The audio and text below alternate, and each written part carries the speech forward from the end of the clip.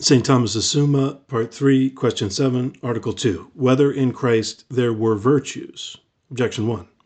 It would seem that in Christ there were no virtues, for Christ had the plenitude of grace.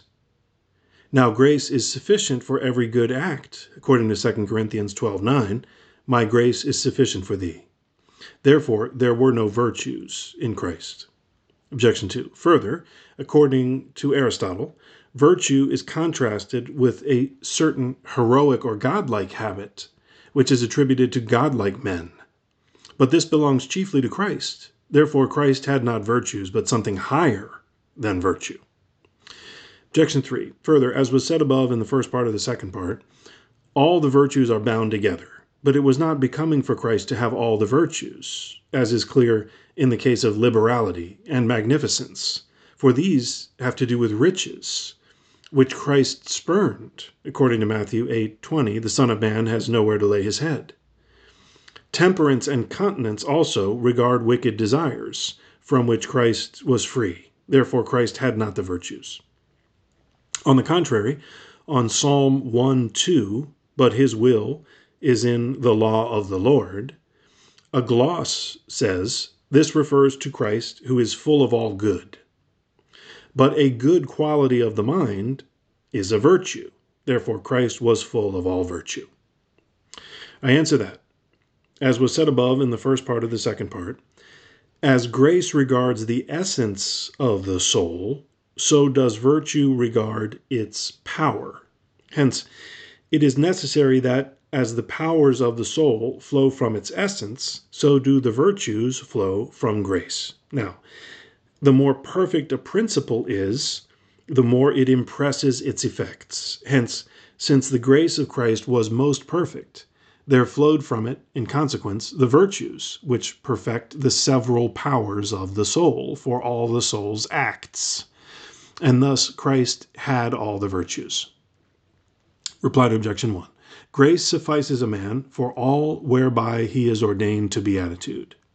Nevertheless, it effects some of these by itself as to make him pleasing to God and the like, and some others through the medium of the virtues, which proceed from grace.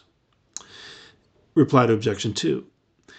A heroic or godlike habit only differs from virtue, commonly so called, by a more perfect mode, inasmuch as one is disposed to good in a higher way than is common to all. Hence, it is not hereby proved that Christ had not the virtues, but that he had them more perfectly, beyond the common mode. In this sense, Plotinus gave to a certain sublime degree of virtue the name of virtue of the purified soul. Reply to objection 3. Liberality and magnificence are praiseworthy in regard to riches, inasmuch as anyone does not esteem wealth to the extent of wishing to retain it so as to forego what ought to be done. But he esteems riches least who wholly despises them and casts them aside for love of perfection. And hence, by altogether spurning all riches, Christ showed the highest kind of liberality and magnificence. Although he also performed the act of liberality as far as it became him, by causing to be distributed to the poor what was given to himself. Hence, when our Lord said to Judas, "That which thou dost, do quickly," the disciples understood our Lord to have ordered Judas to give something to the poor.